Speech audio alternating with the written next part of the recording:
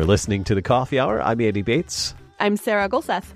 It is time for Searching Scripture in the November issue of the Lutheran Witness. Thanks to Concordia University, Wisconsin for your support of The Coffee Hour. You can find out more about Concordia University, Wisconsin at cuw.edu. Live uncommon. Joining us for Searching Scripture today, Pastor Tony Oliphant of Redeemer Lutheran Church in Elmhurst, Illinois, has written a wonderful series for us each month in the Lutheran Witness. So today we're continuing our study in Philippians. Pastor Oliphant, welcome back to the Coffee Hour. Good to be back. We are in Philippians 3 and 4 today. Let's see, we're picking up at 3 verse 17. Insights before we even dig in today? Yes. So this is going to be the beginning of the end of Paul's letter, where he's going to start giving some encouragement, exhortation to the recipients of the letter in Philippi. And so we're going to see him kind of giving some parting words, and so giving them some guidance as they move forward. Do you want to read the text before we dig in, or do you want to break it up verse by verse? How do you want to go? I think it'll be easier if we break it up a little bit. All right. Okay, so let's see. Question 1 then. Read Philippians 3:17. It might seem like Paul is boasting when he tells them to imitate him, but review Philippians 3:8 through 9 and verse 12. How does he regard his own works? And in light of this, why would Paul tell the Philippians to imitate him? Also see 1 Corinthians chapter 11, verse 1. All right. So yes, this is one of those verses that at first glance it can kind of seem like, what is Paul doing here? It sounds like he's kind of self-aggrandizing, where he'll say, "Brothers, join in imitating me, and keep your eyes on those who walk according to the example you have in us." And this is going to be one of those things where, if we're reading it out of context and we're not taking into full account everything that Paul has said just a couple of verses before, it might seem like he's really kind of putting himself on a pedestal. But if we remember just what he said, a few verses earlier, where he said, "Indeed, I count everything." Now remember, he's talking about his works and his qualifications. "I count everything as loss because of the surpassing worth of knowing Christ Jesus my Lord." And so he's talking about not his own righteousness that comes from the law, but righteousness that comes through faith in Christ. So Paul, what he's doing here is he's really encouraging the Philippians to not just follow him, but to follow the example of Christ. And we see this in a verse that's referenced in 1 Corinthians 11. 1 Corinthians 11:1, where he says, "Be imitators of me as I am of Christ." And so we kind of have a little bit of a transitive property here for those of you who remember your elementary school mathematics, right? If A equals B and B equals C, then A equals C. So if the Philippians follow the example of Paul, and Paul's following the example of Christ, then the Philippians are following the example of Christ. And this is going to be important at this era in the church. This is very early on in the church's history after the ascension of Jesus. We have to remember that the Gospels are either still in the process of being written, or if they have been completed, they're still in the process of being circulated throughout the church. And they didn't have, mass rapid communication like we're able to do here with podcasts and radio and email.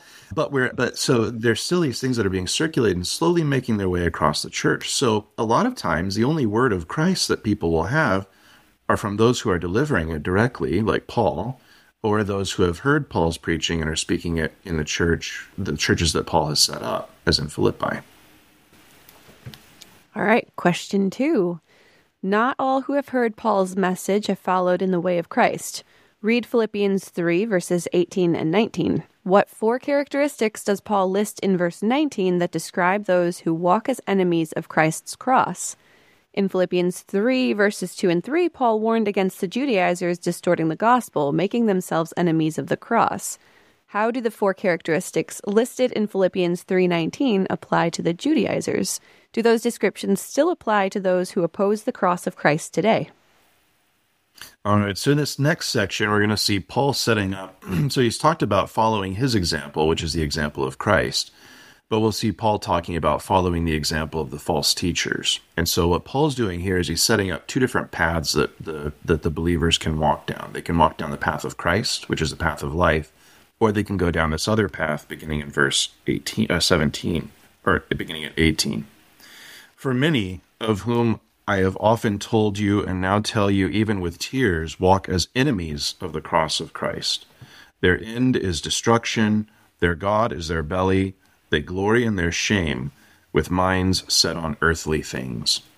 So these four characteristics of those who are walking as enemies of the cross, that is, enemies of the gospel, in that, one, their end is destruction. So if following the path of Christ results in life, then following the path of the false teachers results in death. Their God is their belly. Luther has this really lovely term when he talks about the preachers who are just kind of phoning it in, and they're just preaching to make sure that they have a job the next week. He calls them belly preachers because they're just looking for the next payout. And Paul does this, and Luther grabs this from Paul, where Paul says, "Look, if they're asking you for more and more and more, it's probably an idol, because that's all idols can ever do is demand more." And so if their God is their belly, it's going to show you really where their faith is, where their dedication is, that they're going to be self-serving. They're going to be focused on just attaining the stuff in this life. The third characteristic here is they glory in their shame. Those things that they should be repenting of are the things that they're holding up as their qualifications, as the things that make them worth listening to, as the things that they actually take pride in. And so Paul here, all the things that he would take glory in earlier in chapter 3, he says he counts it as nothing. In fact, he even repents of these things, right? He says he accounts them as loss. And so he wants to, be rid of them so that he doesn't put any faith in them. And yet these false teachers are going to be putting faith in their own qualifications, the things that they should be repenting of. And the last of these four characteristics is their minds are set on earthly things, that they're never going to be thinking with the mind of faith.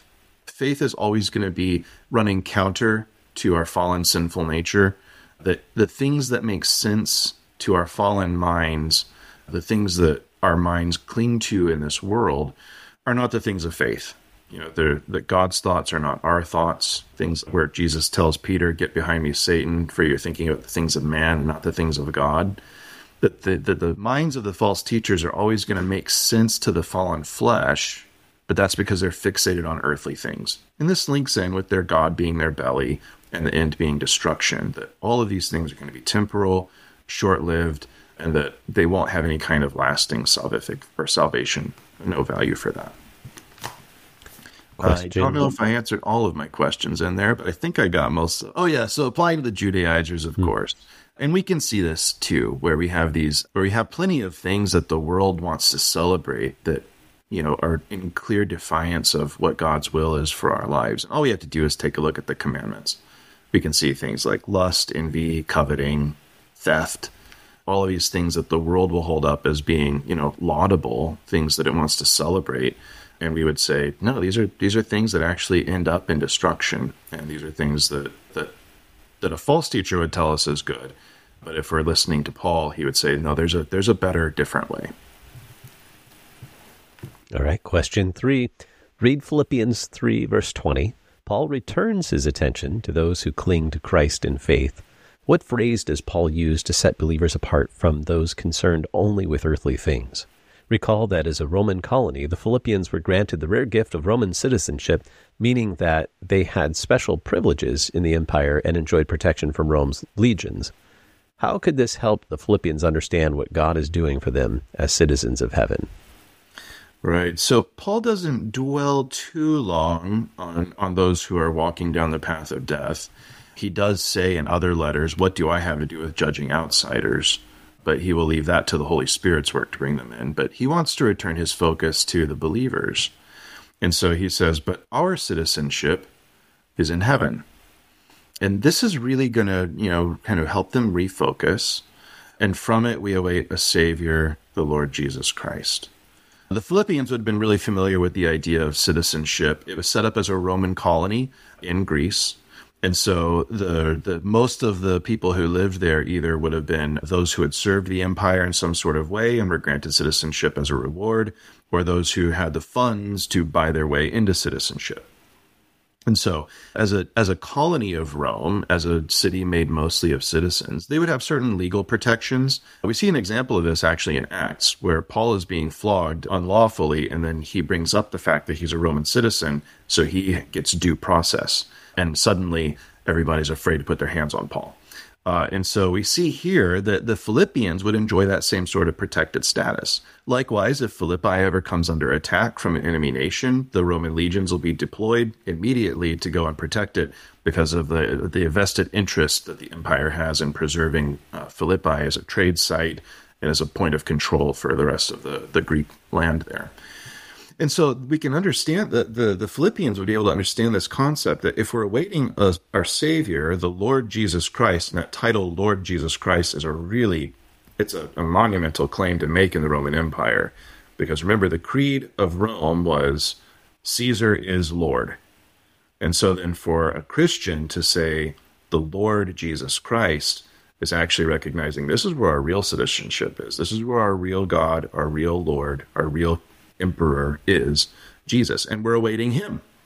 So if we're under spiritual attack, if we have false teachers coming, guess who's going to come and save us from them? The Lord Jesus Christ.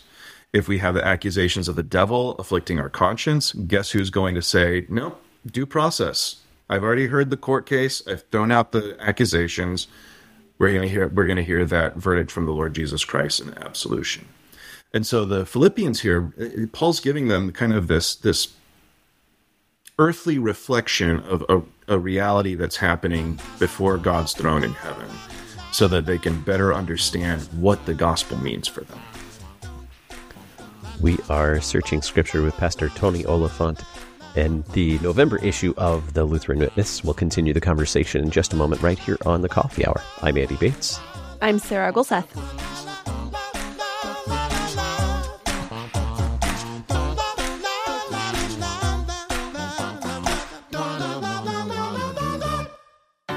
At Concordia University, Wisconsin, we believe you were created for a reason: to use your God-given gifts to help others, to live a life of self-sacrifice in a me-first world, to live a life that's uncommon.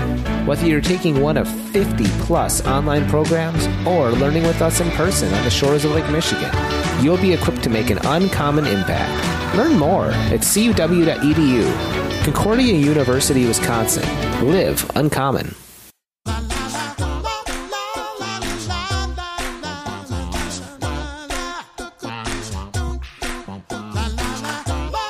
Welcome back to the Coffee Hour. I'm Andy Bates. I'm Sarah Gulseth. We are searching Scripture in the November issue of the Lutheran Witness with Pastor Tony Oliphant of Redeemer Lutheran Church in Elmhurst, Illinois. We are in Philippians chapters 3 and 4 today. Pastor, are you ready to go on to question 4? I am. All right. Paul says that our citizenship is in heaven, but Philippians 3 verse 20 also tells us that we are still waiting for something. Read Philippians 3 verse 21 to see what we are waiting for. When will we receive this, and how does this demonstrate the now but not yet part of our eternal life in Jesus? All right. So we do hear Paul say, but our citizenship is in heaven. That is present tense. And yet he says, but we're awaiting a Savior, the Lord Jesus Christ. And so there is kind of this, he's leaning into the future that, yes, our citizenship exists now, but there's something even better waiting. And he unfolds this in the next verse where he says, our Lord Jesus Christ, who will transform our lowly body to be like his glorious body by the power that enables him even to subject all things to himself. This is sometimes referred to as the now and not yet of the Christian faith, where we have everything good that God has promised. It's already ours in Christ. And yet now we have this little waiting period where we're going to wait to see it in all of its fullness. That we don't see it yet with our eyes, but we know that we will someday. And Paul is going to pin this on the resurrection. And so he's going to see it. He's going to see it unfolding here in the resurrection, where our lowly body, that's afflicted by sin, all the consequences of living in a fallen world, of evil done to us and evil that we do that corrupts our bodies, that our lowly body will be transformed to be like his glorious body. We don't know exactly what that means. We just know that everything that has been, plagued and afflicted by sin will be removed, that'll be fixed with us, and that will be like him. And he does this by the power that enables him to subject all things to himself. Again, turning our eyes back to the fact that Jesus is Lord and that he does rule over all things. And it isn't just, so that he can wow us with his power or his majesty, but he rules all things for the sake of his church. This is why he takes up all authority at his ascension, so that he can govern everything for the benefit of those who are united to him in faith. All right, question 5. Read Philippians 4, verse 1. Paul calls the Philippians to stand firm in the Lord. What endearing terms does he call the Philippians? In light of 1 Corinthians 9, verses 24 and 25, how might one of these terms have an even richer meaning? All right. So now we're getting to the parting words of Paul, where we're going to see him kind of, sentimental feels like the wrong word, but we are going to see him kind of wearing his heart on his sleeve here at the end, where he says, "Therefore, my brothers, whom I love and long for, my joy and crown, stand firm thus in the Lord, my beloved." He talks about how he loves them twice in one sentence. He calls them brothers. He says that he longs to be with them, and calls them his joy and his crown. This is some really beautiful language if we look at the way that Paul has talked about this term crown before. In 1 Corinthians 9, he's going to talk about those. Do you not know that that in a race all the runners run, but only one receives the prize? So run that you may obtain it. Every athlete exercises self-control in all things. They do it to receive a perishable wreath. This would be that laurel crown that we still see sometimes. Don't see it. It's not spoken about as much anymore. But someone who's a laureate is the one who's been crowned with this wreath. So they do it to receive a perishable wreath. So the Philippians would have been familiar with the Roman games, the Greek games, these competitions. But Paul's going to say it's an imperishable wreath. And so Paul actually sees the obtaining of faith that the Philippians have through his preaching, that this is something he's going to wear with pride, with joy into eternity. That this is something that he actually can take pride in, as opposed to those who are glorying in their destruction. Paul is glorying in the eternal life of those that he's been united to in the church in faith and in love. All right, question 6. Read Philippians chapter 4, verses 4 through 7. In what ways does Paul live these words even while he's in chains? How would the Philippians live these instructions in their freedom? How can we live in these footsteps of Paul and Christ, both as a communion of saints and as individuals? All right. So we have these words from Paul here. Rejoice in the Lord always. Again, I will say rejoice. Let your reasonableness be known to everyone. The Lord is at hand. Do not be anxious about anything, but in everything, by prayer and supplication, with thanksgiving, let your requests be made known to God. And the peace of God, which surpasses all understanding, will guard your hearts and your minds in Christ Jesus. So Paul here is talking about rejoicing. Now remember, it's been a long time since we've talked about the very beginning of this, but Paul is writing while he's on house arrest. So he has a physical chain that is likely connecting him to a Roman soldier. So he has limited range of motion. He can't leave the house without permission. And yet he's saying, rejoice. And he's just said, so he's telling him to rejoice. And he said, follow my example, which means that he's rejoicing. That these things that are happening, he actually is happy about it. It's a sign that he is preaching the gospel of Christ, because if Christ was persecuted in this way, then Paul must be following in the path of Christ for him to be persecuted in this way. And so this is where he finds joy in being drawn that much more into the cross of Jesus. And so he tells the Philippians, rejoice in everything, right?